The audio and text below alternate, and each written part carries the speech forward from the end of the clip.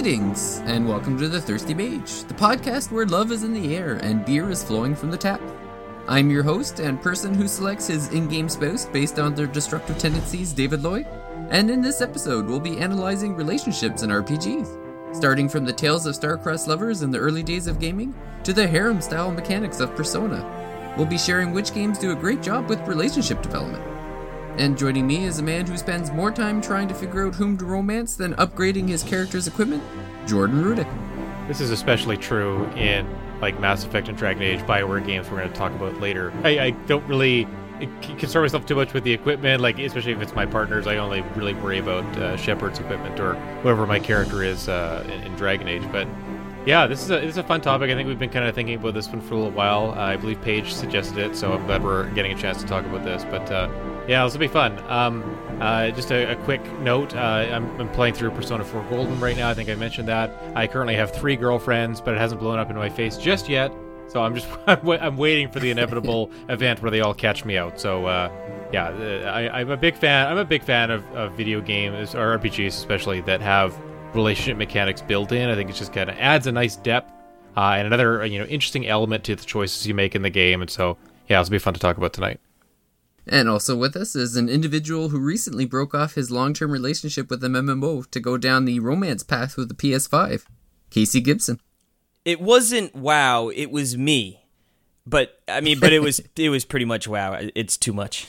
Too much. Too much of a good thing. Had to too much of a time sink, man. There's I come on the mage here. You guys are talking about Trails of Cold Steel, all these different games I got to be checking out, and it was finally time.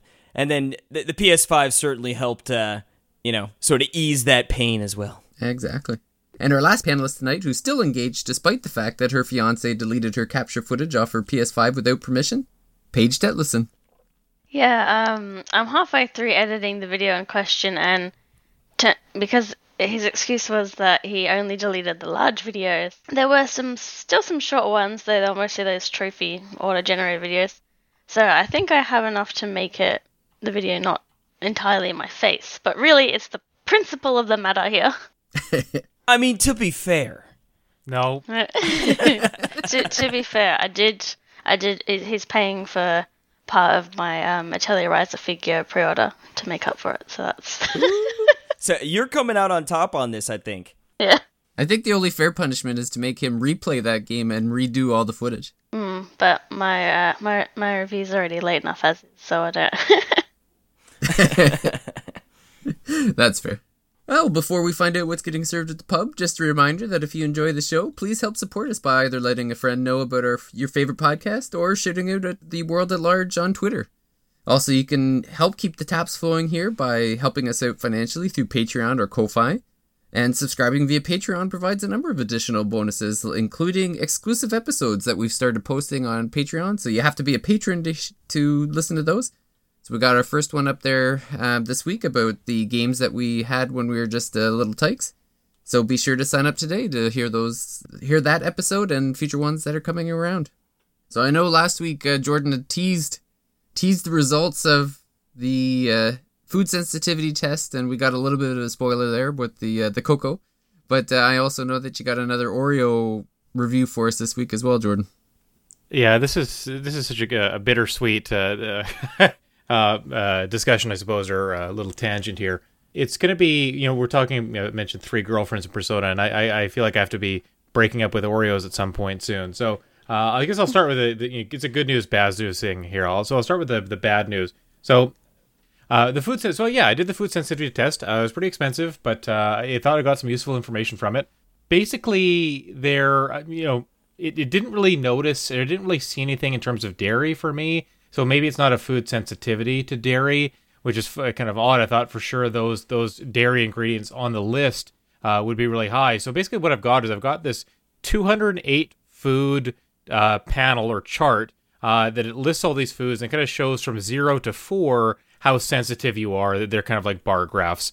So some of the really, really high ones for me, and maybe just as much depressing for me to read, cola nut, which is of course in Coca-Cola and Pepsi. So it's one of my top 5 highest ones. My absolute highest one on the chart, as David mentioned, is cocoa bean or chocolate. So obviously, cocoa is found in Oreos and a lot of other things too. So got to be careful with that. Cane sugar, really, really high as well. So it's just things I need to start avoiding more. Wheat and oat are high for me. So maybe trying to go for more gluten-free things when I can.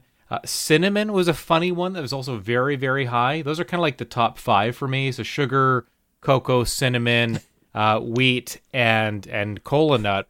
All the best things. I know, exactly. Yeah. Your body just wants you to be healthy, so it's like, no cinnamon donuts, no. Is there cinnamon donuts is probably like my favorite thing ever too. It's it's funny. So all of that seems really bad, and then so I get that news. I'm like, oh yeah, okay, that kind of sucks. Like I really like those things. Cutting them out's gonna be tough, but it is good to have that information, obviously. So I would say for now, like if people feel like they're having digestive problems or they get a lot of stomach pain, discomfort from different foods. It might be worth looking into a test like this that I took via naturopath in Vancouver. The kind of very interesting thing at the end here, and I'll try to be quick about this, is one final thing that was recorded on my test was something called Candida, or Candida screen. And Candida albicans are apparently this fungus that can grow in your stomach, and they kind of feed off of sugar, wheat, chocolate, all of the things that are kind of I'm really sensitive to. The Candida feeds off of that, so my Candida rating is really, really high. So is that like similar to the yeast things you can get? Maybe. That's slightly different pronunciation actually. It might. I mean, all I know is that these Candida fungus or enzymes, whatever they are, they're feeding off of the things that I'm really sensitive to. So with my naturopath suggested it might be that if we can lower my Candida rating or eliminate or starve them, then I might be able to go back to those foods. So chocolate, cinnamon, sugar, wheat, all those things would be back on the table, for better or for worse, I suppose. But at any rate, so there's kind of a light at the end of the tunnel, which is really interesting. So at some point, and I'll talk about this in later months, I'll be going on some very, very strict kind of cleansing diet to see if I can eliminate those candidas that may be causing me some issues. That's that's the scientific side of the conversation. I do have another Oreo to talk about today, but before I get to that, I want to say that Brookio, I finished the Brookio pack. Brookio's number 1. It's number 1 with a bullet, actually. I was so sad when my kids wanted to eat the last Brookios in the tray that I knew that Brookio had to be number 1 on my list. So of all the Oreos to this point that I've had in my life, the Brookio with the cookie, the chocolate, and the white cream in the middle, number 1 for sure. Love them. So anyone out there who hasn't tried them, fully endorse or recommend giving those a shot. Very quickly, I know I'm going off here. The Lady Gaga Oreos is that's the new one that I've tried that I haven't talked about yet. I didn't realize that they're just golden Oreos with different colors. So the cream, the white cream on the inside, normally from the golden Oreo, it's green. And then on the outside, you kind of have like an orangey pink for the cookie. I actually quite like them. And I think they're better than golden Oreos. And I know David's not going to like hearing that, but it might be that, David, if you already like golden Oreos, you might like these even better. Because I feel like they're just a kind of slightly upgraded version of the golden Oreo. So yeah, I mean, I get it's kind of just a novelty. They're just kind of like different colors maybe, but the cookie tasted a little bit thicker. The cream, it seemed like there's a little bit more cream to them.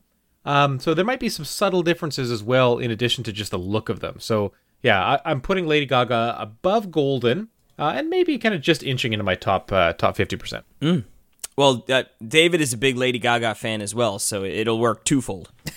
Yeah, I don't know about that, but I like the sound of thicker cookie and more cream. It sounds almost like an oversized golden Oreo. So. A little bit, yeah. They do feel just sounds good to me. Like 1.5 golden Oreos, kind of. That's how it felt like to me.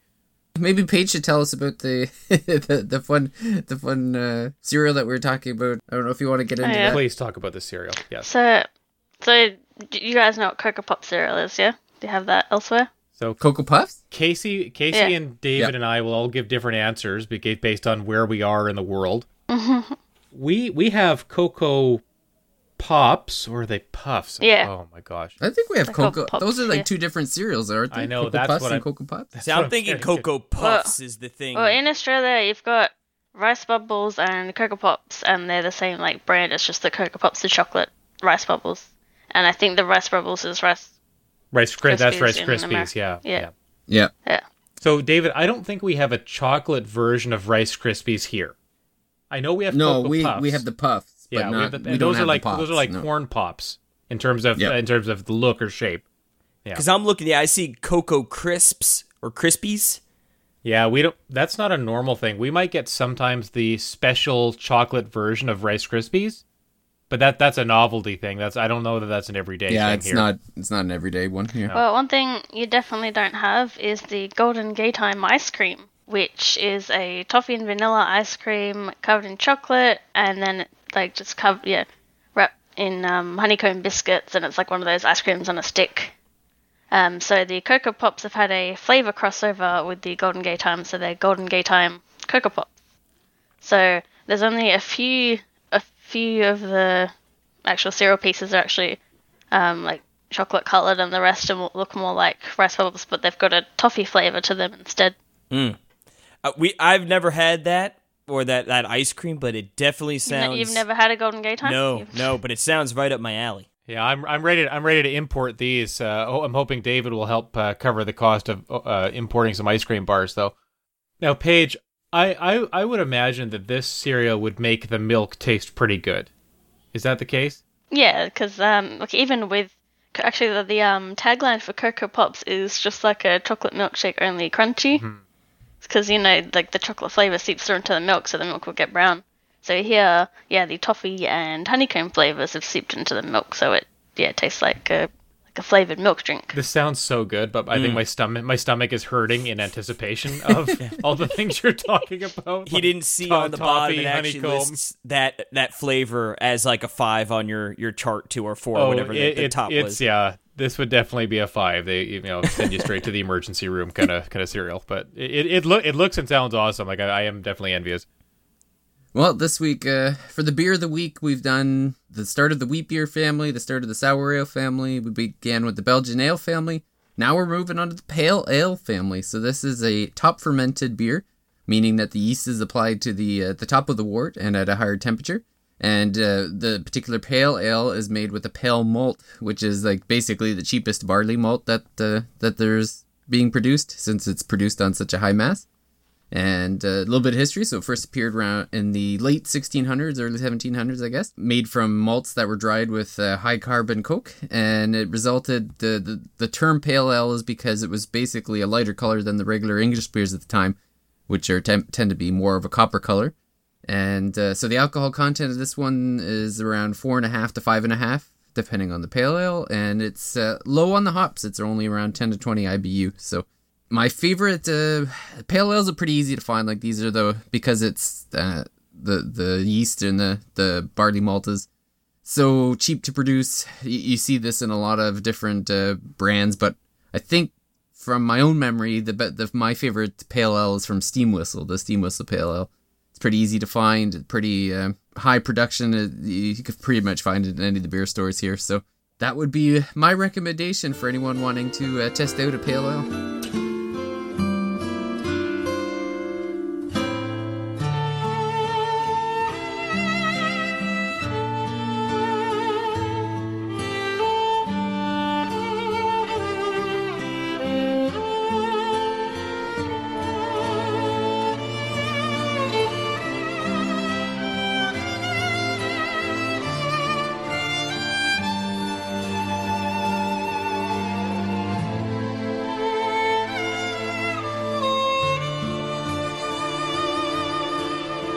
Yeah, so this week, like we said, we're talking about relationships and RPGs, and you can almost, to a certain extent, kind of trace the history of how relationships have developed in RPGs, as we see, like in the early JRPGs, like on the NES and SNES.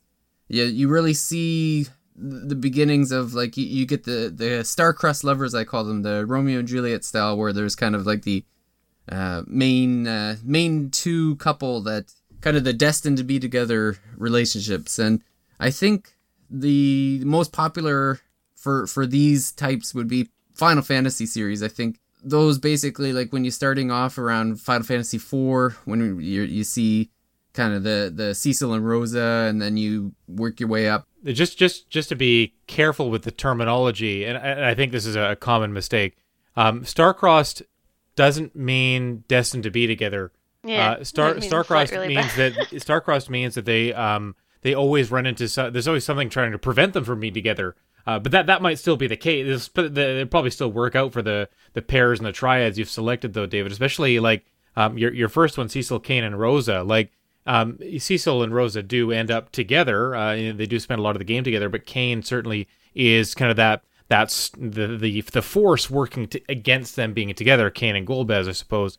Golbez always kidnapping Rosa. Kane always being brainwashed and seemingly developing or already having feelings for Rosa as well. Kind of made to feel like a third wheel throughout most of the adventure, which maybe is what makes him so susceptible to Golbez's brainwashing as well. But the Final Fantasy series is a great place to talk about RPGs where it's not that the player has a way of really determining how the relationship goes, but you do get to see a meaningful relationship play out between two or more protagonists. Yeah, and then I think it's great with 7, and I'm not super familiar with some of the earlier Final Fantasies, but like, where is that the first one that really sort of almost puts you, like, the player in sort of choosing, right? Like, you don't really ever see it pan out per se, but it's like, are you Aerith? Are you Tifa? Like, who do you want? Like, which team are you, right? So the start of Waifu Wars, that's what you say?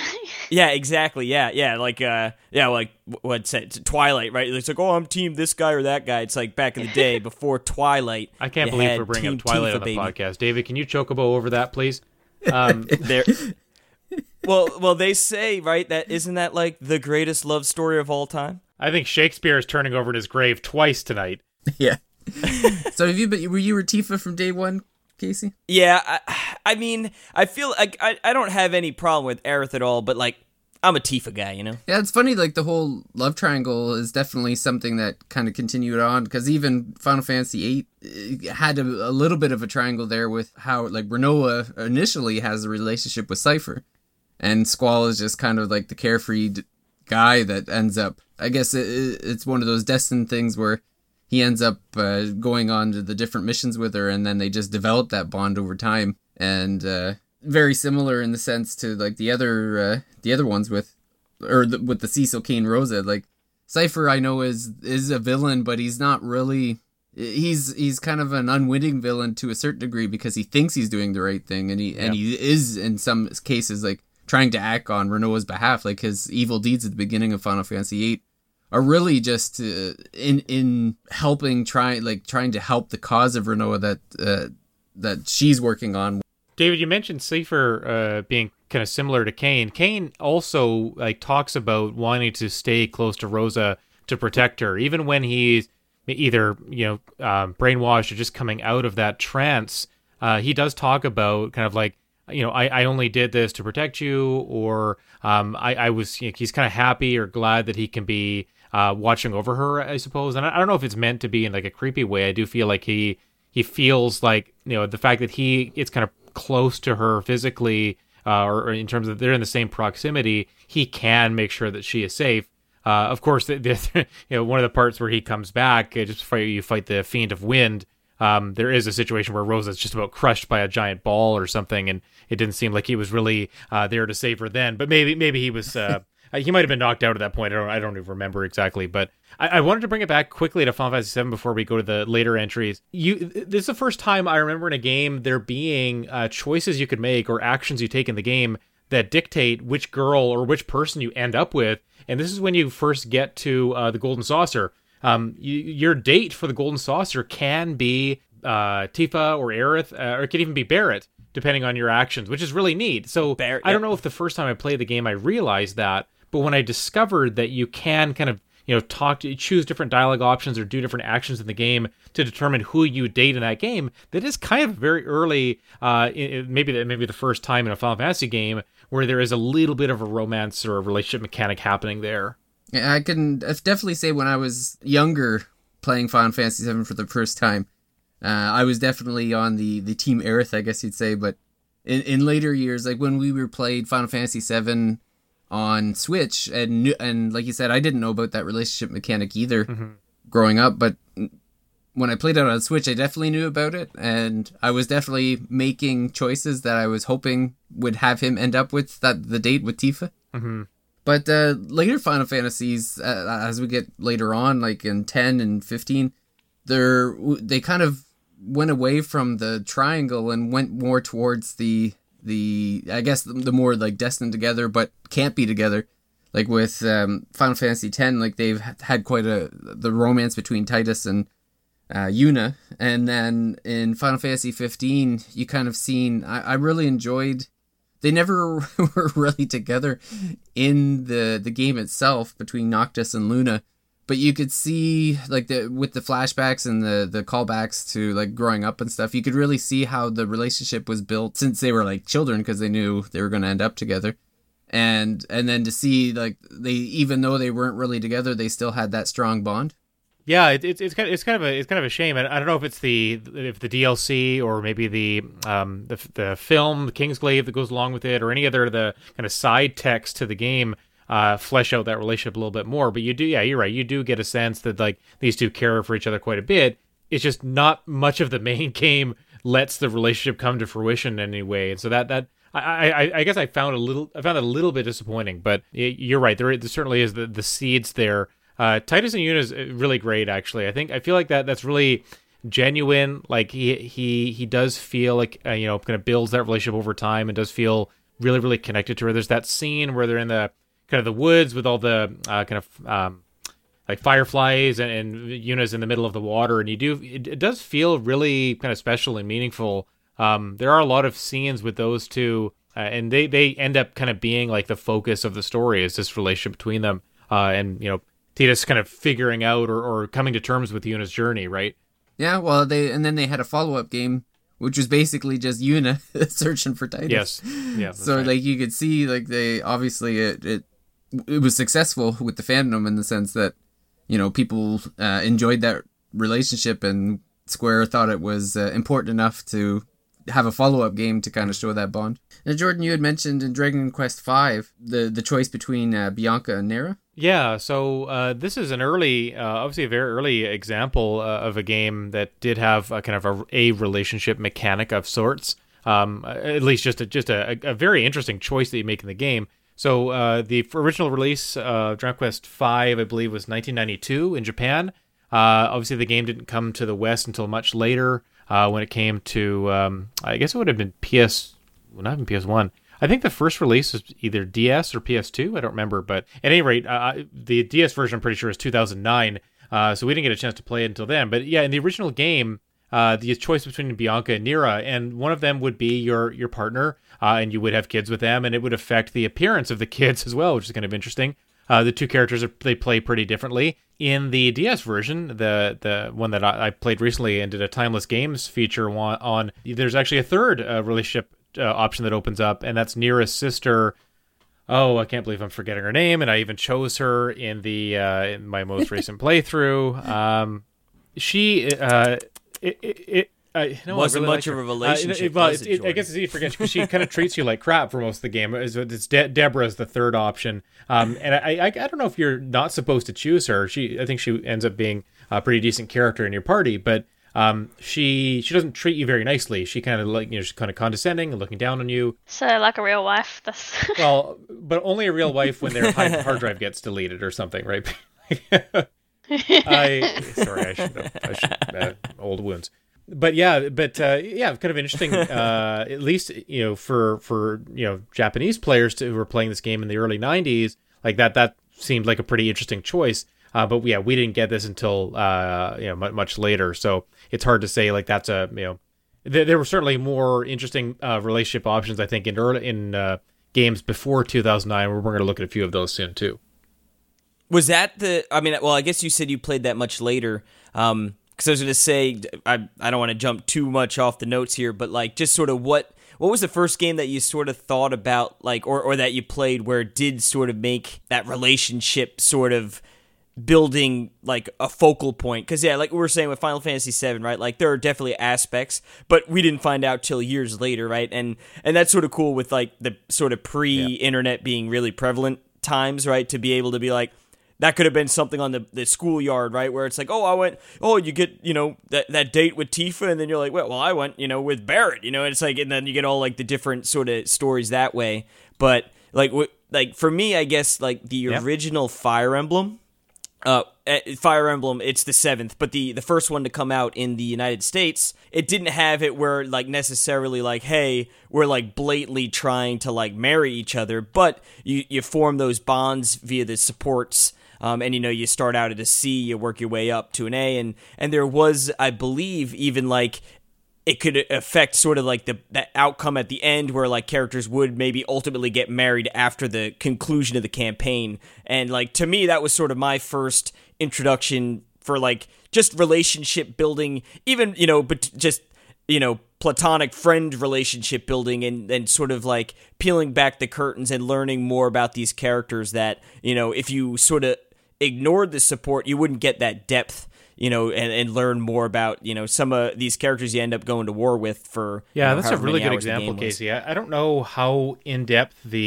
or if we'd even call it like romance mechanic. There's definitely like, building up bonds and a rapport and having a higher support level with characters and opening up dialogue choices, maybe things like that. Like that is a big part of that Fire Emblem game you mentioned. And they would go on to kind of like take it to the nth degree when I think they realized that people were getting pretty into, having partners, having kids in the games, and just, maybe more meaningful or deeper relationships with their characters. And that kind of makes sense for a game like Fire Emblem, where you already care so much if characters die, right? In a game with permadeath, if you're in a romantic relationship with a character, you're probably going to throw the kitchen sink at the enemy to make sure that that person survives the battle at the very least, and maybe even sacrifice one of your stronger units to protect your lover or something. I don't know, but that's a cool thing to think about in that game. Mm-hmm. I don't know if I thought of Fire Emblem as being one of the first games for me. What about you, David or Paige? Like what game did you come across where you kind of started thinking about it?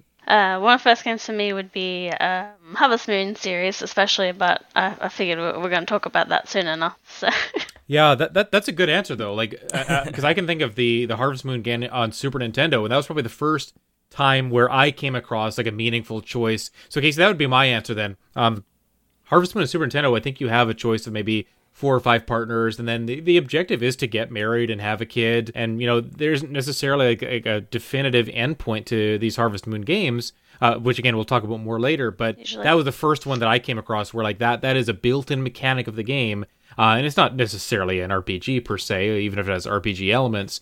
But definitely the relationship was a big part of that, of how the game works. Yeah, I know for me, when I noticed relationship mechanics in the game, it would be the Dragon Age Origins, like the whole thing with Morgan would be the one I ended up choosing. Like that, I guess Morgan is always like the first like in-game relationship that I'm like, okay, I want the protagonist to be with her. Like they should be together. Yeah. That's my first memory of ever like choosing a relationship in a video game.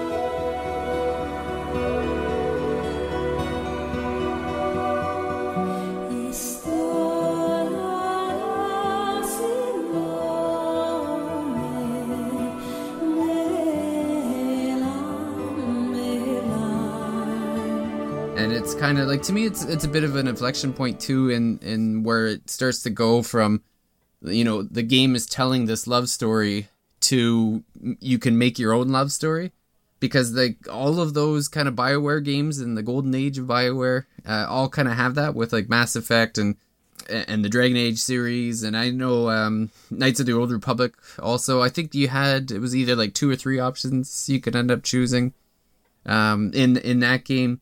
And so it wasn't kind of like the full-blown options that we see in JRPGs now, like in the modern era, I guess. But you could see like they give you, depending on the game, 3 options or so, I think, Mass Effect. But they ended up I believe initially, maybe not in the first Mass Effect, but I'm pretty sure in Mass Effect 2, initially they weren't gender locked, but then I think there was a bit of a pushback, and they ended up adding in the gender lock near the end there, I guess, of development. But that's to me when things started to open up on the relationship front. Yeah, Mass Effect was a big one for me as well. I think it's one of the reasons I really got invested in that game. Not just like to form a relationship, but just knowing that like there's this character Shepard, and I really like him. I like all the adventures he's going on, but there's also all these people in the game that, you know, you can have different levels of relationships with, whether you pursue something romantic or it's just like kind of getting to know all the people on your ship. It did feel kind of like a family, but yeah, Dragon Age was really good for that. Like, I think BioWare, this was kind of one of the things that helped put them on the map, was like meaningful choices in the game. It's not just like, who do you kill? Where do you go next? It's who do you love? Who do you care for? Who do you protect? Like, those are, you know, more meaningful questions that we want to ask. We think about in real life, right? Like, these are pursuits that when they are simulated in a game, it's very interesting because it's, you know, something we spend so much time on outside of games as well, that it's fun to kind of play around with those inside the games. As those opened up, like, how did you feel? Like, did you feel that the choices that you're making were meaningful? Like I said, with me, with Dragon Age, it definitely felt, I don't know if I had any particular favorite in Mass Effect, but I definitely in Dragon Age was like, Morgan was my girl. Mm-hmm. But how about you? Like, did you find those any particular meaningful relationships in there, even with the restrictions? Yeah, like I think that it wasn't about like there are only 2 or 3 people that you can romance based on your gender, for example. So I think in the original Mass Effect, there were three people you could romance: Ashley, Kaidan, and Liara. Ashley is romanceable by male Shepard, Kaidan by female Shepard, and Liara for either gender. Because at least for me, like I wanted to have a relationship with human. Like, no offense to aliens like Liara who aren't sorry. Like, to be specific, I did like Liara as a character, but I didn't want to get in a relationship with her. So yeah, I went for Ashley, and there's something fun about the pursuit. Like, it's not just like I wasn't really thinking about, oh, there's only a couple of options. It was because it was such a fresh experience still. We hadn't been doing this a lot in games. I was just more fixated on, okay, what is my position? That's probably the wrong word to use. What is the status of my relationship with Ashley at given times in the game, right? Like, did I do something that she didn't like? Did I do something that she liked? I don't know if there are actual like a meter or like points or scores indicated on the screen when you do something wrong. But I know that you can kind of get a sense based on their responses to you or interactions with you that maybe you made the wrong choice, right? The game might even say, like, if you do this, Ashley won't like it, or if you do this, Kaidan won't like it, for example. And I think that's neat. I think that having that force in the game to push you in another direction, like maybe you're doing something you think is wrong just for yourself or for your Shepard, but if your prospective partner would like that thing, do you make that choice? So I think that does add meaning to the decisions you're making in the game. Yeah, and as we kind of get into the more modern titles, we start to see the options just kind of explode, and we move into games that have marriage candidates. And like Paige had mentioned, yep, time to block out half an hour of time to listen to me talk about. Please do. Please. Well, kick us off. Yep. Well, like you said, even like John said, even the first Harvest Moon had marriage candidate options. Not every Harvest Moon now Story of Seasons game has marriage. So like there's a few spin-offs or just ones where it doesn't, but a lot of them do. And for me, it's just the main drive in the game, because some don't even necessarily have a story, or some you need to actually finish the story till you're actually able to get married. Like, for example, Harvest Moon DS, you have to do a ton of stuff. Like, you've got to rescue the Harvest Goddess before you're even able to get married to anybody else. So yeah, it's one thing, because you usually have a requirement. You've got to upgrade your house. You've got to watch all of their heart events. You give them gifts daily, and it ranks up their affection. And the heart events, the choices you make can actually increase or lower their affection towards you. So if you're a bit rude at a time that they need you, then that'll like temporarily put a hold on your relationship for a bit. And the newer ones actually have a dating mechanic, so you actually ask them to be your boyfriend or girlfriend first before you move on to engagement and marriage. I will say the first Harvest Moon game I played, which was A Wonderful Life, marriage was very central to it, as at the end of the first year, if you hadn't proposed to one of the 3 candidates first, one of them would come up to you and propose to you, and if you denied them, the game would end. You would leave the family farm. It's also, well, up until I think the newest Story of Seasons, which has a sort of weird reverse time thing instead of divorce, it's the only Harvest Moon game where you can get divorced, because if you slack off the farm and basically, you know, tell your spouse to get stuffed, they'll leave you. No, well, you'll leave, yeah. They'll leave you, and then the game ends as well. So, being a married farmer is very important. One thing that's interesting is a lot of the early entries you would only be able to play as a boy, so you'd have female marriage options. And then sometimes they would release a separate girl version of the game. So for Harvest Moon, Middletown, then you had Friends of Middletown, you could play as a girl. And Harvest Moon DS, then you'd have DS Cute, where you could play as a girl. And sometimes they had to add actual extra marriage candidates because maybe not everybody in Forget Me Not Valley was that attractive, so they added a pretty boy for DS Cute. I should hope so. Yeah, and depending on the game, you can have a kid as well, and it also depends on the game whether they actually do more than be a little toddler for all eternity. Like I said, A Wonderful Life is actually really important because your kid grows up, and depending on who you're friends with, that'll actually influence at the end of the game. Your child becomes a young adult, and they decide what they're going to be. Most also take the appearance of your spouse as well to influence how they look, because, you know, your character's just... But what's interesting about some of the early girl versions of the game is that when you got married, the game would actually end. Which is a bit mean, because if you're playing as the boy, it wouldn't. That's not a great message to send. I was going to say, there's a joke to be made about parallel to real life, but I won't say. One interesting thing is in Harvest Moon DS, if you connect it to Middletown, you can marry the Middletown girls, but then as the Boya game ends, whereas in DS Cute they fixed that, so that's the one game where if you play as a girl and you marry one of these boys, your game won't end, whereas it happens the other way around. I forgot about that linking of the games. I love when that kind of thing happens, but I didn't realize it was to add potential marriage partners and I guess extend the game for certain genders. Yeah, and especially when it comes to, like, have your choices in candidates ever changed? Because usually when I played Harvest Moon Wonderful Life, I'd go for Celia, the other farmer girl, but now I tend to go for Muffy instead. So, like, are there any instances where you've actually changed who your waifus?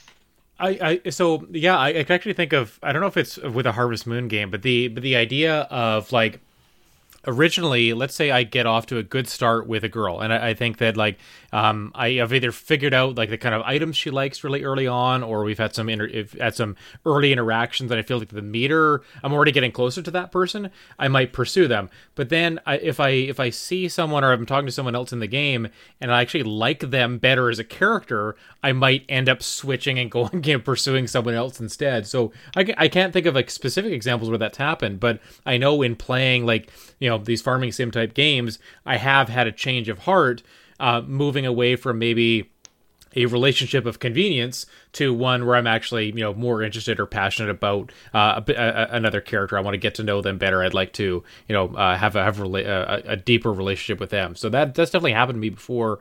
I won't always just go for the first person that comes to talk to me or something like that. But I know it maybe starts off that way. I was actually thinking again about A Wonderful Life.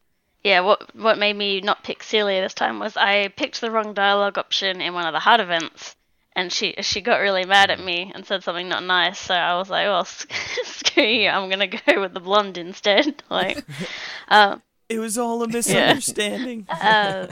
It's also in that game you can actually break the girl's heart. So because if you, like, do the hard events, you sort of by default commit to them without actually having to propose. So then if you go and propose to another girl, they'll usually, like, come up to your house and tell you off, basically. And if it's in Celia's case, it'll actually be like the people she lives with will go off at you too, because one of the guys she lives with just kind of has a thing for her, so he gets pretty mad. You're just causing chaos all over this town here, Paige. I don't know if they're going to let you play much longer, but And then in the newest entries have, like in the Story Season series, have same-sex marriage, which is nice. Because that's always sometimes the newer ones, I felt like I didn't like any of the male candidates, so then I had to play as a boy to marry one of the women. And then that's also because sometimes they show off these new games, and I see a character I like, but their character's already married, or it's like they're not romanceable, and it's just like, why? Like I was playing Rune Factory 4, and you can't marry the blacksmith, and it's just like, why? He's just They show you like what could be, and then they're like, nope. So do you have any favorites from any Harvest Moon or Rune Factory or Stardew lovers that you prefer? I mean, I've dabbled in Stardew and Rune Factory. I don't know that I've ever got in either of those games or a series. I've gotten to like a marriage state with anybody. And even Harvest Moon, it's more. I don't know if I find the characters kind of memorable over time. Like I like getting to know all the people in the town, and seeing what options are out there. Not like I'm trying to be a player or something like that, but I can't think of anyone specific. I don't think I've spent enough time with these games like you have. Like you're much more of an expert with me. I think you've played some of these games like multiple times and kind of seen what all the options are. But for me, it's more like I guess I like seeing kind of like. I'm trying to find an endpoint with these games, and I guess if that's marriage, if that's having a kid, if that's earning a certain amount of money, whatever it is, like I'm trying to get there. But for me, like the relationship in these games, it's not as fulfilling as it is in the earlier games we mentioned, like Mass Effect and Dragon Age. Like I really remember those characters. But maybe it's the cinematic nature of those games or the voice acting. There's something. As one thing I forgot was in some of the games there were rival marriages. So like in the original Mineral Town, and they took it out of the remake, certain characters had like canon pairing. So if you'd accidentally triggered too many of the heart events, they'd end up getting married the next week. So some kids had their hearts very broken when the person they were trying to go for ended up getting married to somebody else. Has that happened to you before? No, because I think in Mineral Town I only went after Rick, and he's like the easiest because his favorite item is the hot-boiled egg. So I throw an egg in the spa, give it to him, and we're like a thing that seems to be the case with most of my preferred marriage candidates is that I can usually get with them in the first year of the game. They're easy to please, right?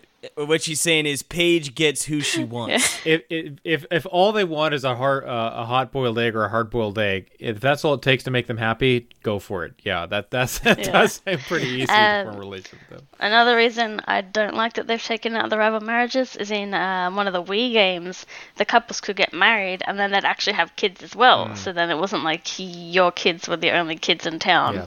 And that felt like the most development that, aside from the one game where it was like your kid grows up to an adult, that Wii game is the one where it's like, there's multiple kids and they help you with chores and stuff. So it's a bit sad that they've decided, even in the remake of the original game with rival marriages, they took it out. Yeah, rival marriages break little kids' hearts. That's a really interesting concept. I think that the fact that like you kind of add that competitive element to it, or you kind of like, here, if you don't pursue this, here's what could happen, or if you do something wrong, here's what, like that does feel a little bit more realistic, right? Like you could screw up a relationship, and then like your ex partner or fiance or girlfriend or boyfriend or whatever, like they could end up with your best friend or someone or someone else, and it sucks, but like that is a part of life sometimes. And I think to have it in these games, maybe especially in the more recent games, it seems to go against the spirit. They're very safe, I guess I would say. Like yes, they're recent so happy entries go have lucky. actually taken out like animal death too, which I don't. It's just like it's too baby. Animals live forever. Your dogs live forever, and so that's why it's a wonderful life. Yeah. I don't know. Actually, spoilers for Harvest Moon: A Wonderful Life. That's the only game in which you die. So. Okay. Yeah, like because you grow up. This is taking a very dark turn. Although speaking of competition, Stardew Valley has multiplayer. So if you're all interested in the same marriage candidate, you kind of got to be the first one to get on that. Give them as many eggs as possible. You're right. Yeah. But out of marriage candidate, I mean, I usually have I don't usually find it hard to choose between. I usually end up finding one that I do like. And I think the more memorable one to me out of recent games is Shane from Stardew Valley, because he's dealing with like depression and alcoholism, and so it's just nice to have a character with that level of depth. And he likes microwaved pizza, so what's not to what's not to love? Shane's got breakfast covered. Yep. Yep. So I think that's the most important things I can talk about. Although, did I touch on Rune Factory, because they can also be party members as well. So that's nice. So you can take your waifu out to help you slay monsters in. I think we'll have to do a Rune Factory episode later this year with the 5th game coming out, and I think the 4th one has been on sale a bunch of times too. Like that, it seems like a good franchise for us to visit for the first time, or at least in more detail than we're doing now. But like, it's a game series I've always wanted to get to. The Switch, I think the Switch version or the 5th game coming to Switch looks pretty interesting. So, well, Rune Factory is interesting to me because I haven't really played very many farming sims because there's not enough combat in them. So Rune Factory is an action RPG where you have a farm. Yeah, that sounds like that's up my alley. Because I guess kind of in this marriage candidate kind of type of game, like the closest thing I can think of is Skyrim, where you have it's pretty much you can marry anybody. There's like, I don't know, 50 or 60 different people that you can get married to in Skyrim. I don't know if you necessarily develop like much of a relationship with anyone in it. It's more, what I can remember from it was like there's certain tasks that you can do that will unlock the option to get married to someone, but then you have to use an amulet of Mara, and you basically like go up and ask, like, do you want to get married? And it's all based on like, did you do that quest with that one person? Yes or no? Okay, then sure, we'll get married. I remember just picking kids up off the street to live in my house, and then I just married one of the first women I saw just so that there was somebody to look after them, because I felt bad leaving them home alone all day. It's nice to adopt. All week, all month. She needed a nanny. Kidnapping, adoption, there's a really fine line between those two things. Although, I was saying, in the Harvest Moon games, the main item you'd propose with was the blue feather. So part of me sort of regrets not actually finding a blue feather in real life to propose with to fulfill that. Do you need just one more thing about Skyrim? Do you need to have a house to get married, or you can move in with them or something like that? I can't remember. I know that there is it kids that are attached to the Hearthstone DLC? I can't remember what mechanic is connected with that DLC. I think kids need a house, yeah. Okay. Well, and I think because you're automatically given Breeze Home when you get the Whiterun, like that's given to you, right? I don't think you have to purchase the Breeze Home in Whiterun. I think so, because that's where I dumped my wife and kids. Yeah, so I think you always have that one house. So if you don't build another house, then you're fine. Like they'll just live there. Because I remember, usually I just ended up with Lydia because it's like the first warrior partner you end up finding. Usually I like to play because I was playing the Silent Assassin, I really didn't bring people along with me, so I just leave Lydia to guard the house. And it just makes sense. It's like, well, if you're already here, we might as well get married. I think they can be a shopkeeper too, if I'm not mistaken. Your partner can sell options, things from your house or something like that. It's been a while. Saying here you can speak to them and you'll get a part of their profits each day. Otherwise, it accumulates. Yeah, that's kind of nice. Which is nice. Yeah. Get married, stay in the house. There's a benefit put them to work, to it. There's now a lot of parallels between Skyrim and Harvest Moon, I suppose. Well, like you said in the DLC, like that you can build your house. Like once your house is built, you can send them to the new one. Right. Okay. Yeah. Yeah.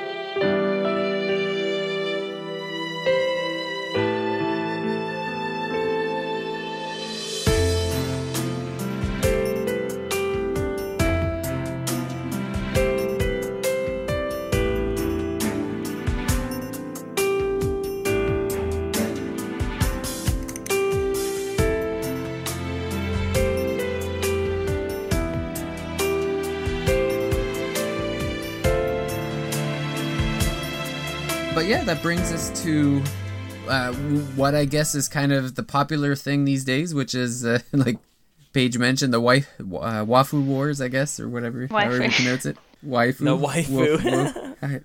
The waffle David doesn't wars? have enough wafus. No. It's always Wafu Sunday. Yeah. The harem style romance, where it's basically one person and a long list of people that kind of get thrown at you.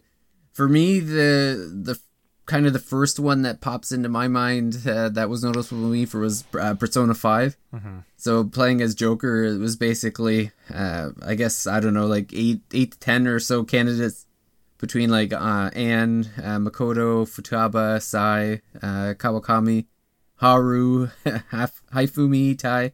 Like the list goes on. So did you feel their wrath on Valentine's Day? I did. Yeah. I think married them all? My first playthrough, I was pretty sure I had like at least 4, I think 3 or 4 strung along at that point. And yeah, Valentine's Day did not go well for me. I actually went out with all of the adult candidates except for the journalist, and then the only party member I went out with is Futaba. So really, that's how the secret didn't get out, because I was only dating one Phantom Thief, and Tafumi, the shogi girl. She was smart about it. Yeah. It is funny how the way they're spaced in the Valentine's scene, like if you're not dating everyone in the scene, they can see sort of gaps sometimes because it's all meant to fit up to every single romance option to come beat you up. I think it's been a thing in other Persona games too. I know in Persona 3 Portable, as you're the female character, I've seen videos where some guys start arguing about you, and then like your friend Junpei is just stuck in the middle of like 2 guys arguing about you. And I think I haven't played 4, but I've seen like a harem, like similar harem scene. And then I've got to get back to Stardew Valley again, because in one of the updates they added, because you can date all of the characters at once, so they don't really notice it. If you date all the girls or all the boys, you can sometimes trigger a scene where they'll all be together and they'll be like, "Oh, hey, yeah, we've been talking," and then they'll dump you because they found out that you're like. Oh, yeah. But if you're carrying a lucky rabbit's foot, they'll trigger the scene, but they won't have talked to each other enough, so you won't get dumped by the entire eligible population. Yeah, for me it was Persona 4. That was really the first game that like I ever experienced in this sort of vein, yeah, where it's like, all right, like line them up and give me my pick, you know? And it's funny because, yeah, like going into it, that like I sort of knew it was like, oh, like you could like pretty much date them all, or you could like, you know, be a one woman man, you know? And I remember going in, it's like, I want to play this straight, you know what I mean? Like, I'll try. And, like, of course, that doesn't work out, right? So it's like in that game, you meet up with Chie and Yukiko first. So I'm like, all right, I'm a Yukiko girl. Like, let's go. And then, like, you know, relationship. Then all of a sudden, Rise comes in, and like, wow.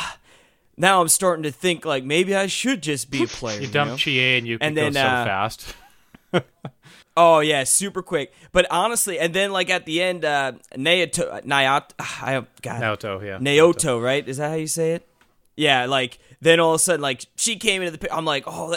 So honestly, Yeah, like, her she a was lot. my favorite. So if I was going to go back... Yeah, if I was going to go back and literally just pick one, it'd be her. But I think they're all, like, interesting characters. And then I think I went and I did Chie just because at that point I was like, well, I'm already a whore, you know what I mean? I might as well just finish it up and sort of see how that sort of plays out, you know? But yeah, it's definitely interesting. And, like, for me, Persona 4, like, I played Golden on the Vita.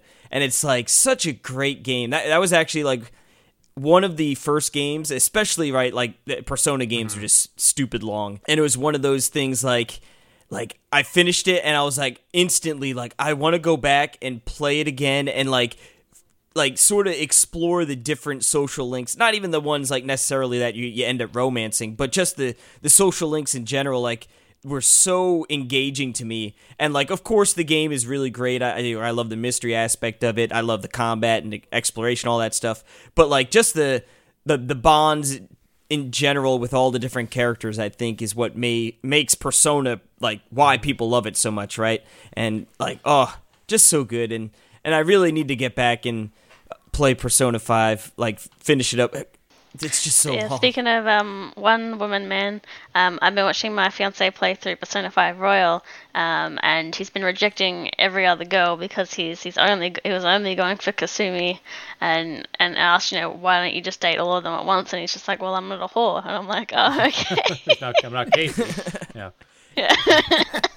Yeah. I think Persona 4 and 5 are really interesting in this kind of vein of all these potential partners and social links, and whether they're party or not. I think the ones that actually are playable characters are really interesting, because as your relationships with them improve, they become stronger. So I'm playing Persona 4 Golden right now, and as as Chie, Yukiko, even Rise, as they all get stronger, they earn they earn abilities in combat that are actually really, really helpful. Like they can restore you if you get knocked down, or if you have like a status effect. They can if you're going to be killed in one hit, they can take a blow for you. So they'll take the damage instead, which is really, really important, because if the main character of Persona 4 dies, then you lose the battle. No matter, even if the other characters are perfectly fine and they could revive you, you still can't lose that character. So that's a really important social link level to get to. So I said I've got 3 girlfriends right now in Persona 4. I'm gonna try to get Naoto to the max social link level as well, make her my girlfriend. I'm not doing that because I want to have a romance with these characters. But my primary drive through this playthrough was just like, okay, I want to beat the game a little bit faster. I don't have as much time these days, so if I want to make the characters in my party as strong as possible, okay, that means leveling up the social links with the girls that are going to be on my team in battle. So that was kind of my drive for the whole thing. And it turns out like the relationship part of the dialogue, the conversations, the actual relationship mechanics are just really interesting in this game. Like the story is great, the characters are great. People know that. Casey was talking about that already. I can't wait to talk more about that game, but I'll leave that for later. And just like I really do like this style where there's so many options, but it's not just about who do you like, what character do you like, but also like by leveling up your relationship with them, how does that benefit you in the game? Not just have in unlocking story elements, but like how does combat get better? How do items get cheaper? Things like that. I love those side aspects to it as well. So you like the benefits that come with relationships? I do like those benefits a lot. Jordan likes friends with benefits. Yeah, that's what I got from that. I like girlfriends with benefits. I don't know. I shouldn't say girlfriends, because like I also raised Kanji's level up as well. Like he's my physical fighter on my team, and so it doesn't have to. You can be purely platonic. I want relationships with everybody, so long as they're not aliens. Yes. Now I feel bad. I feel that's bad. where he crosses people the listening line. to this that really likely are, and I do like her a lot as a character. Just in the first game, I wasn't all that interested. I'll kind of make amends by saying that like when I played either Mass Effect 2 or 3, I don't remember which one, the first person that I romanced in that game was Tali, and I really like Tali. So, well, we need to get our mandatory Legend of Heroes content in, so maybe we'll finish this conversation off with the Trails of Cold Steel, in the sense that it's the same sort of thing where it's Reen is the unwitting or seemingly unwitting main character, in the sense of like he has all the women and girls in his in class 7 that he's essentially has a choice of. You could build up the relationships throughout the game. And oh wait, so if you told me that there was dating options, I might actually be interested in the game. Well, there are a lot. There's a lot of girls that you can. So you can build relationships with everyone in Class 7, but when you get to the end of... I'll specifically stick to Trails of Cold Steel 1 so that I'm not ruining any spoilers for anyone. But at the end of... Oh, well, Casey won't mind. Careful. Yeah. Careful. I'll take my headphones off for All right. a couple seconds.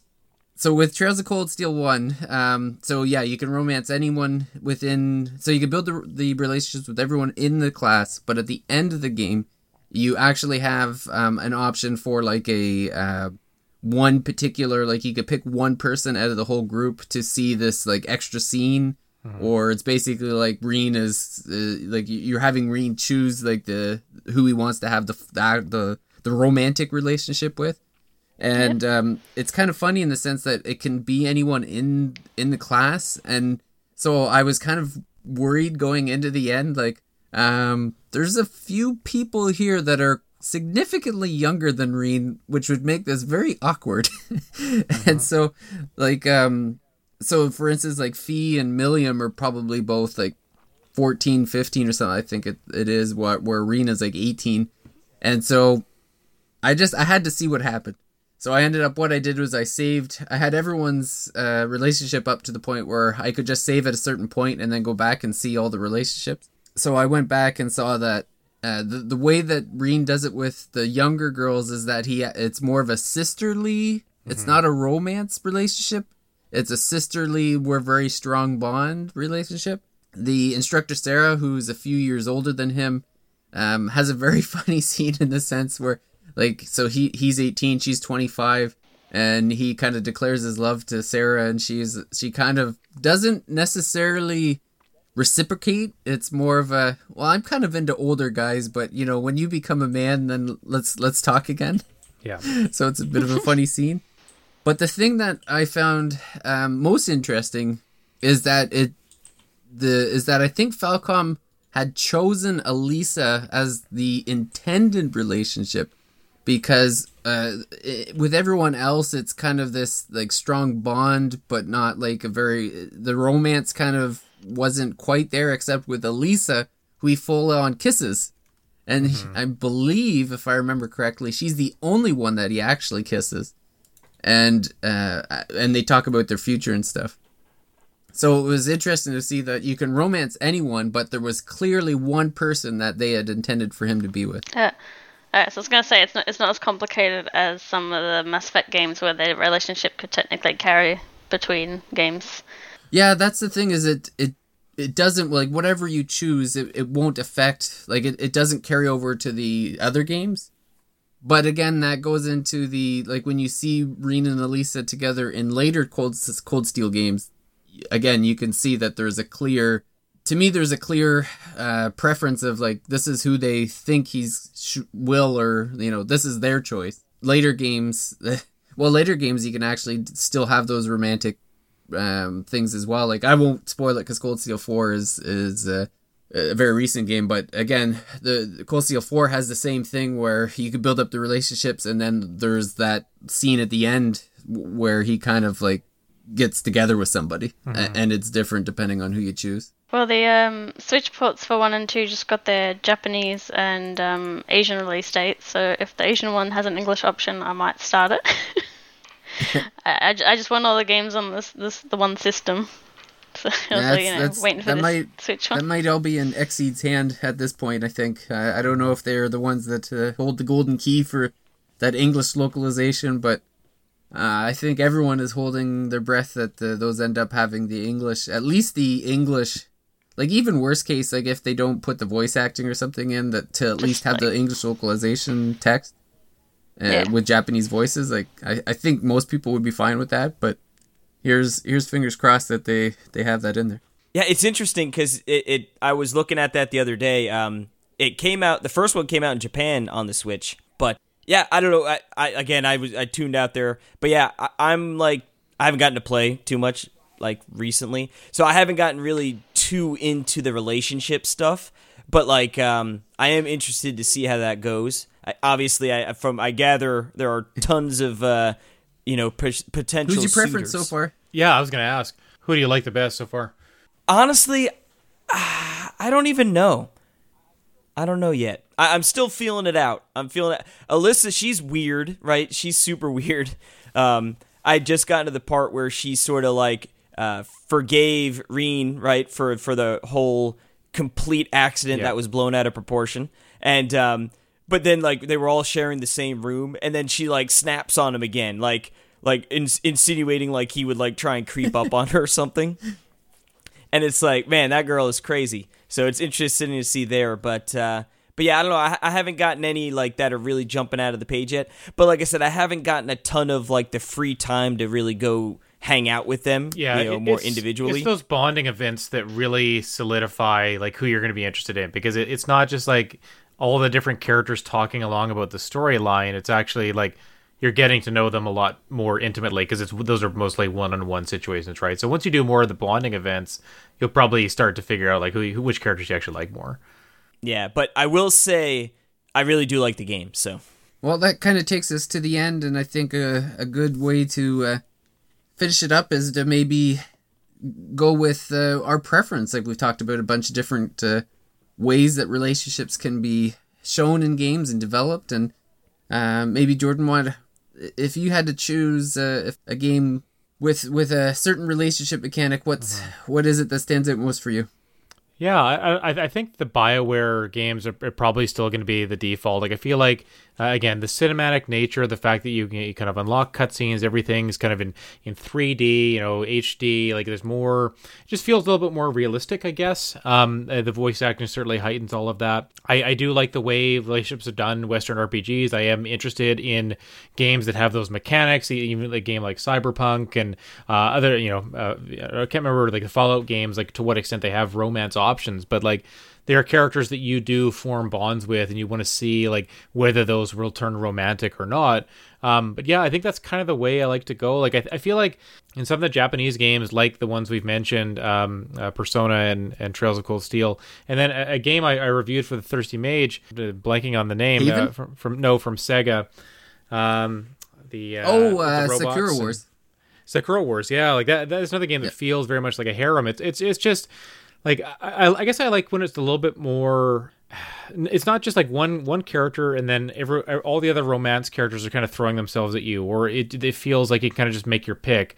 I feel like when it's a little bit better when it's a little bit it's not just like one guy and like 10 girls or something like that. I feel like when there's more options for different sexualities and genders, and I think about the Western RPGs where you actually choose who your character is at the outset. I feel like you have more of a connection with them because it's your avatar, right? It's the character you've created from the beginning.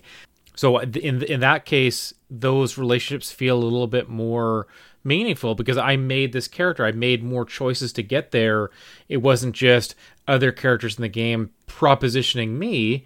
It was me kind of really trying to take a lot of steps or do a lot of things to earn their trust and turn a friendship into something more than that. So yeah, I guess that's where I would go. Like I do like the Western RPG style of those games, and it's what really makes me miss BioWare all the more. Is that I thought those games and those mechanics just really really stuck with me, and they still do, which I'm so excited to kind of return to them next month.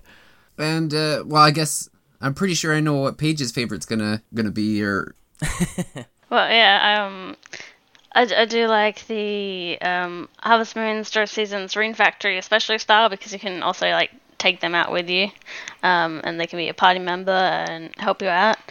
I like the style. Although I have watched some footage of a particular romance option in the Baldur's Gate 3 early access, where it seems to be that sort of, they're going for that sort of BioWare style in terms of relationships and like approval ratings. And because these games have a more mature audience, they can also be a lot more adult in the betrayal of relationships. So I do like that. But yeah, when I think of relationships in video games, I do think of the Harvest Moon type games, and how that's usually the main driving force for me to actually build up my farm is because I need money to get the house, to get the woman. That's all right. Well, what's the other two boys' options? It's Casey's turn.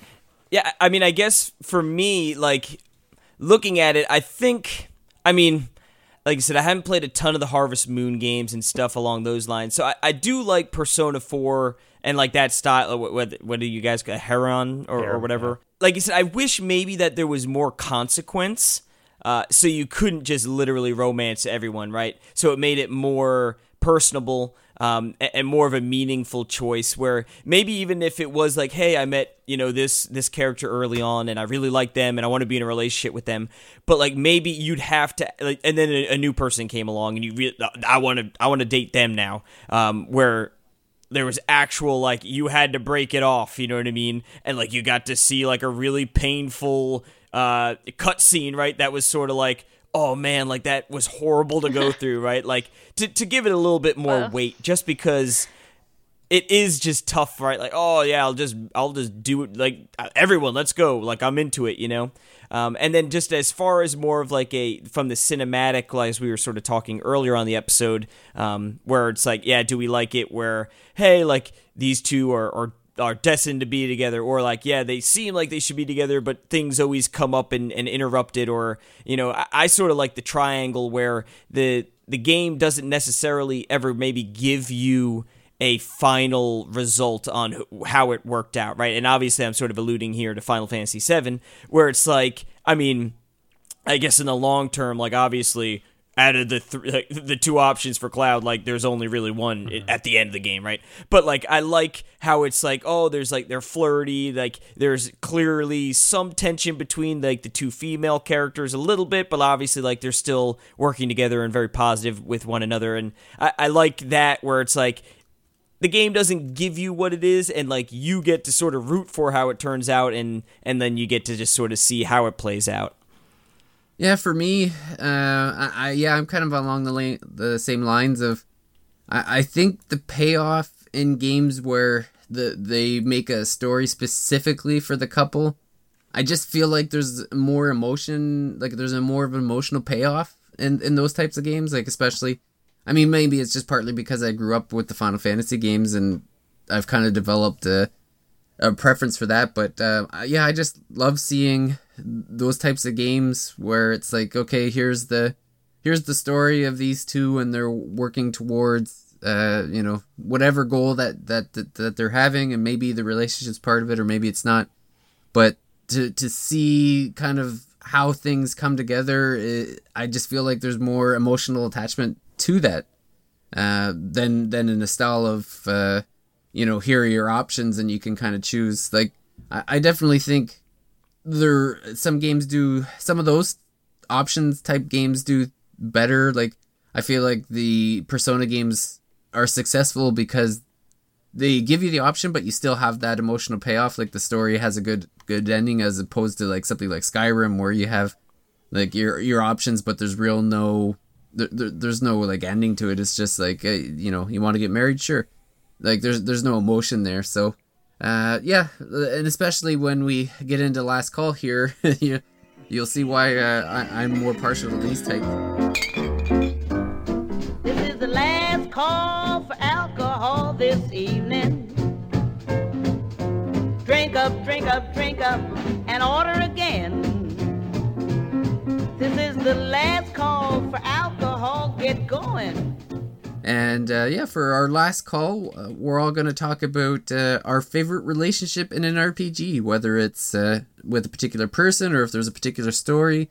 We're going to share what our favorite is. So maybe, Jordan, why don't you kick us off with your favorite relationship in a game? I knew you were going to call on me, and I didn't have a good one, but I'm gonna go with an old favorite, and that's Rydia and Edge from Final Fantasy IV. I like the fact that like Edge is trying way too hard, and Rydia doesn't give him the time of day. Yeah, like I don't think a lot of people do think about that relationship between the two, but like it feels very playful, and like I feel like I can't remember if there are scenes about them getting married later, or if it's in playing some of the side games that came out later, like the After Years or whatever, that you do realize that that's kind of where their relationship went. I think that's the case. I've always liked Rydia a lot. I think that Edge kind of coming to the party late. He's kind of like an outsider, but he's so like cocky and arrogant, and Rydia puts him in his place. And I kind of like their dynamic. I feel like the Cecil and Rosa, it's a little bit plain. It's kind of like the fairy tale ending, but Rydia and Edge, it's a little bit more maybe realistic, or there's a little bit of like rougher edges or something to it. So for that reason, I picked their relationship. It's always been kind of a favorite, their dynamic with me. And Paige? Well, in terms of, not my self-insert marrying whatever options there are for the Lonely Farmer, I was thinking of the ending of Dragon Quest VIII, where, well, in a 3DS version, you've actually got two options, because you can interrupt the wedding with Princess Medea, who, like, he's been this damsel in distress for most of the game, and to me that was actually a big pull. Like I actually, because you could talk to her in your dreams, I actually really, really wanted to save her. I was just rewatching through the ending because I remember being initially confused that, you know, you do the, you know, the bust into the wedding and like, you know, interrupt to say that, you know, you're actually the heir, so you're the one that should be marrying her. But when I remember watching playing through it the first time, I remember that it didn't look like they actually got married at the end. And I think maybe they did, but it just didn't get. It was just more implied. They didn't actually show it off in the cutscene. Whereas in the 3DS version, you have an alternate choice where you can get married to Jessica. And then that one, like, it actually shows the whole thing happening. And because of that, I did initially prefer the Jessica scene just because they actually show more of it. But as the relationship, I think just the classic sort of, you know, had a childhood interest, and then, you know, you become the hero, and you just, you know, you got to save your damsel princess in distress, and then you do, but then she's still getting married to some loser. So you got to stop that. Actually, I never ended up drawing it, but I found that the whole wedding ending kind of reminded me of Spaceballs a bit. Because it's like the princess is getting married to this like absolute loser, and then you go this like I'm an honest to god prince, like that's like you literally have a thing like that. So yeah, when I think of like, you know, relationship outside of necessarily my own, like when it's just between two characters, I think the hero and Medea is my favorite. And how about Casey? Yeah, so I was trying to think of a good one, like, you know, like for me, like, right, Persona 4 is one of those games that, like I said, like, right when I finished, I wanted to go back and play through it again, all those relationships, but, like, there wasn't really one particular one. Of course, like I said, like, Naoto. I swear, Naoto. I say it wrong in my head, like, the entire time I played it, so I was trying to find, like, the right pronunciation, so that's why I keep botching it, but, you know, she was my favorite, of course, but still, just when I'm trying to think of, like, more overarching, like, relationship within a story, like, I always think of, like, Shulk and Fiora, right? Like, how, like, they have that relationship, like, it's not a, like, romantic relationship, but, like, clearly feelings and stuff, and then, you know, she comes to her demise, right, or so it seems, whatever. And then Shulk goes out on, like, a super hard, like, revenge tour. Like, I'm going to avenge her. And then this sets the wheels in motion for this, you know, incredibly epic story with all sorts of twists and turns and everything. And, again, like, Xenoblade is one of my favorite franchises ever. So, like, just those characters and how they've interact, like, in the sort of short time you have in the beginning, right? Like, I feel like the bond is sort of really prevalent, even though, like I said, in the beginning of the game, it's sort of not necessarily like they're, you know, spending like a huge chunk of the game together, you know?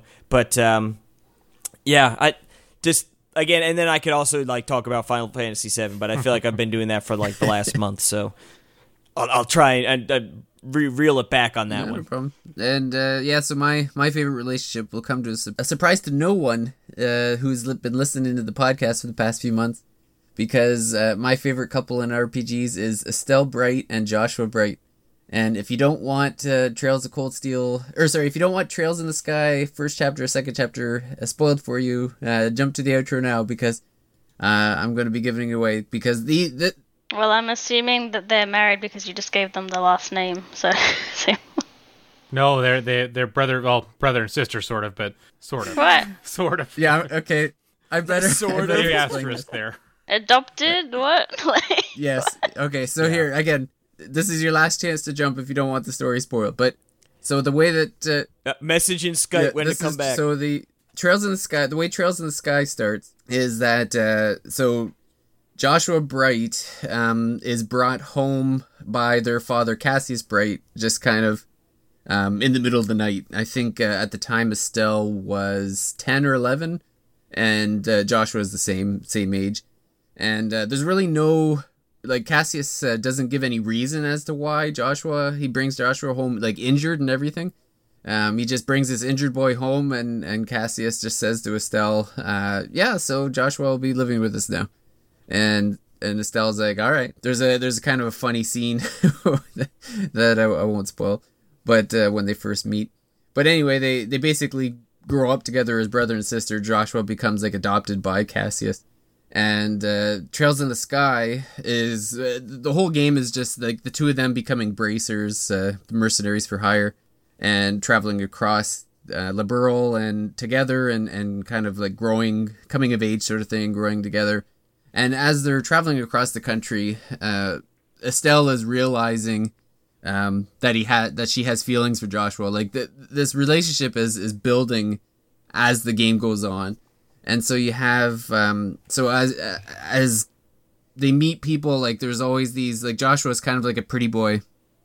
So they're always like meeting girls that are like interested in Joshua, and then Estelle's getting like jealous and upset and not really understanding why or whatever.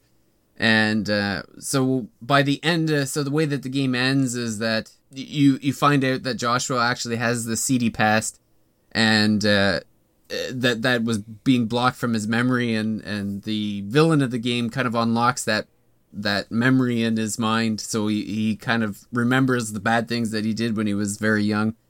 And so Joshua and Estelle, there's like this one final meeting they have at the end of the game where Estelle declares her love and Joshua reciprocates it, but doesn't feel like he should be with her because of his past. So Trails in the Sky actually ends with Joshua gassing Estelle to knock her out and then leaving.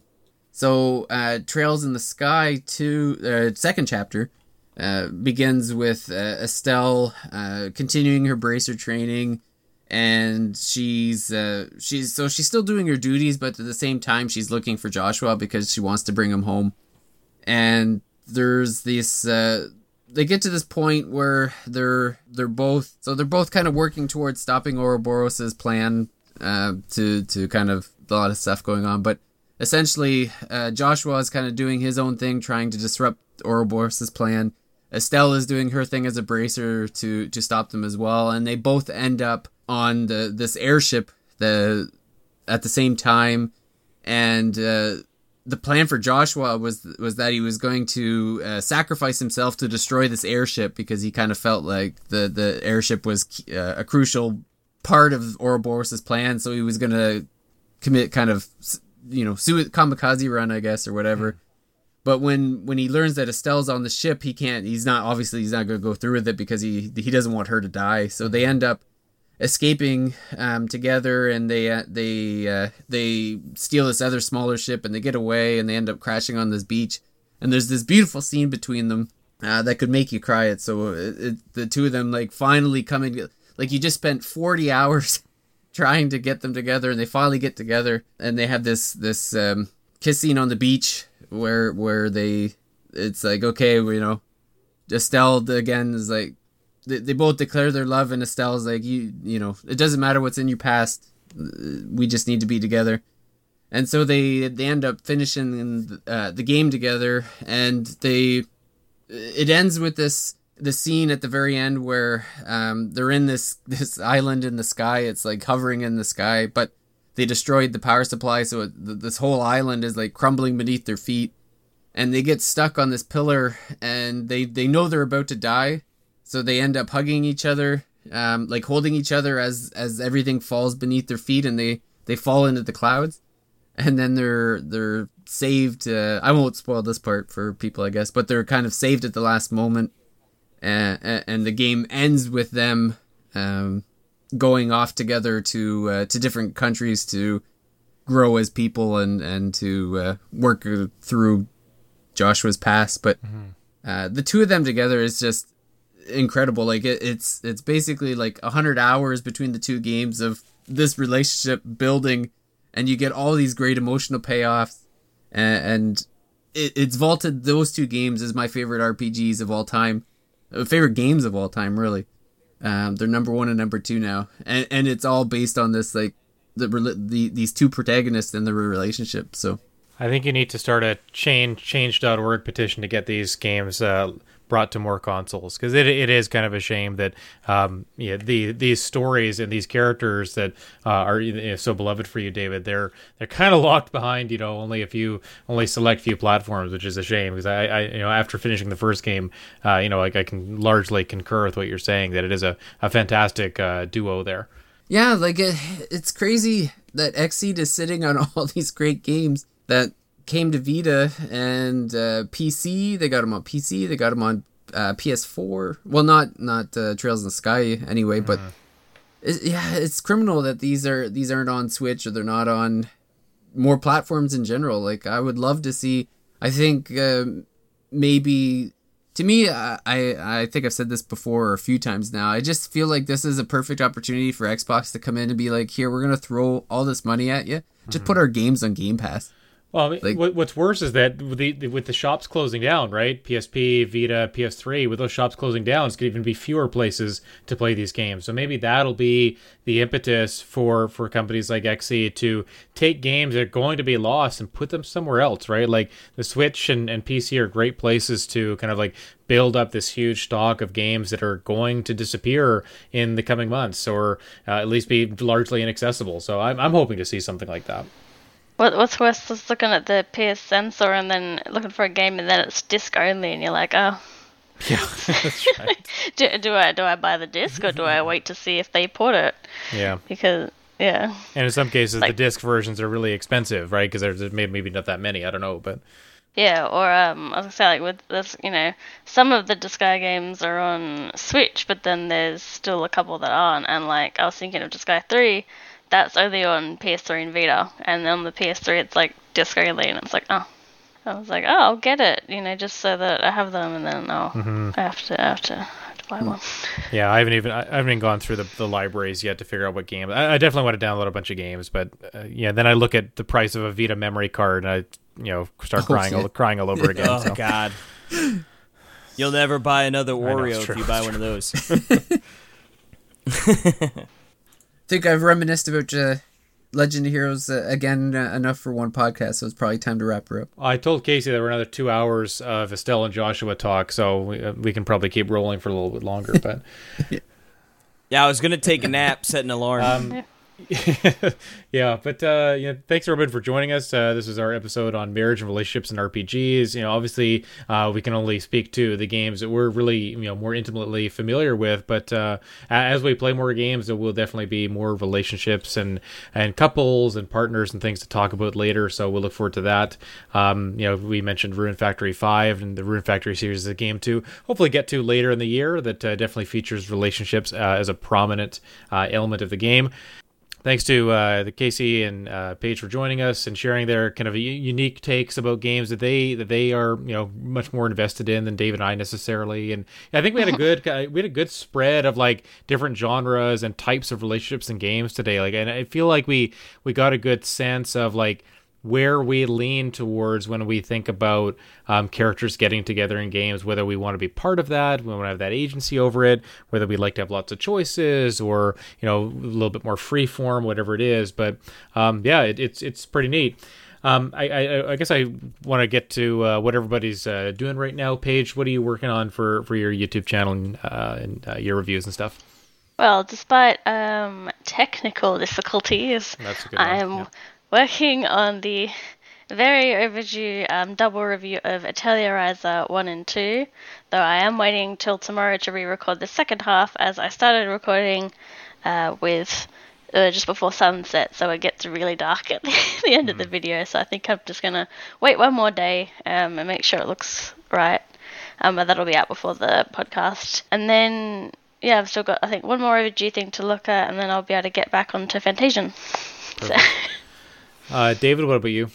I don't think we have anything other than the podcast coming out for the Mage, but I'm in the same boat. I'm working on Fantasian as well. I think I'm about 6 or 7 hours in, working on Tales of Vesperia, which is a pretty long RPG that we'll be talking about later on.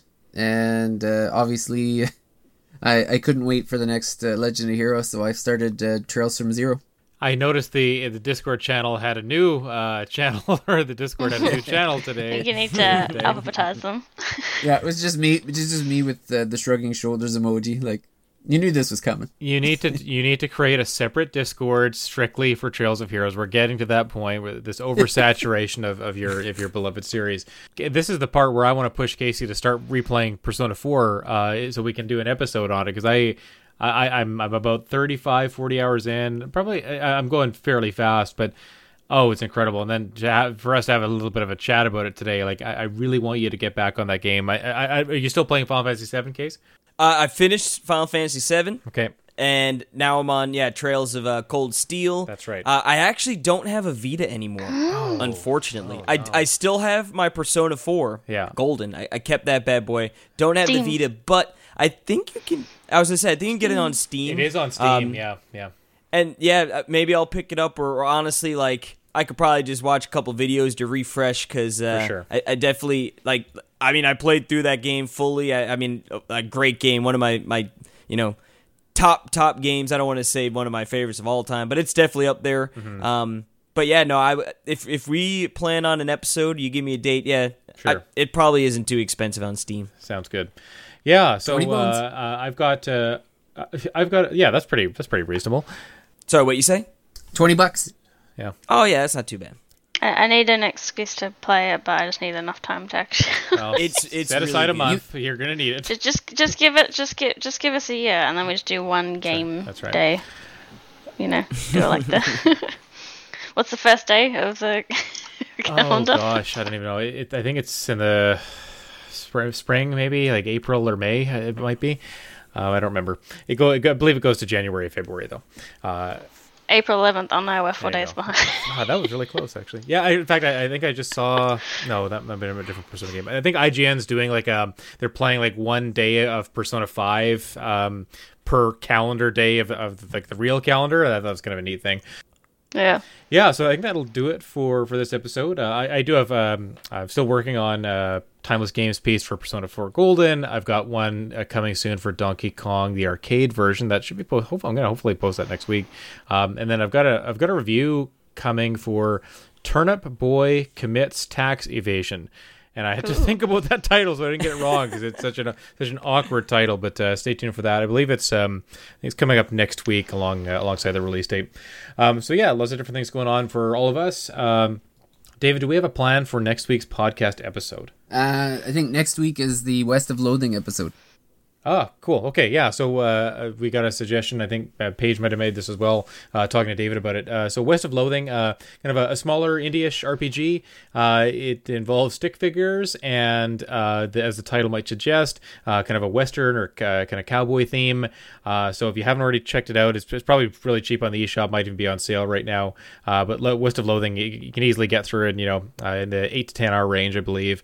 And it's pretty funny. It's got some interesting mechanics that we'll talk about next week, but yeah, I'm looking forward to that. So yeah, thanks again everybody for listening. If you haven't already, subscribe to the podcast, leave a 5-star review wherever you listen to podcasts. Helps with visibility, gets more people listening, more people joining the Discord, more people to chat with, and those are all good things. So hope everybody has a good evening, and we'll talk to you again next week. Bye. Adios. Bye. Bye.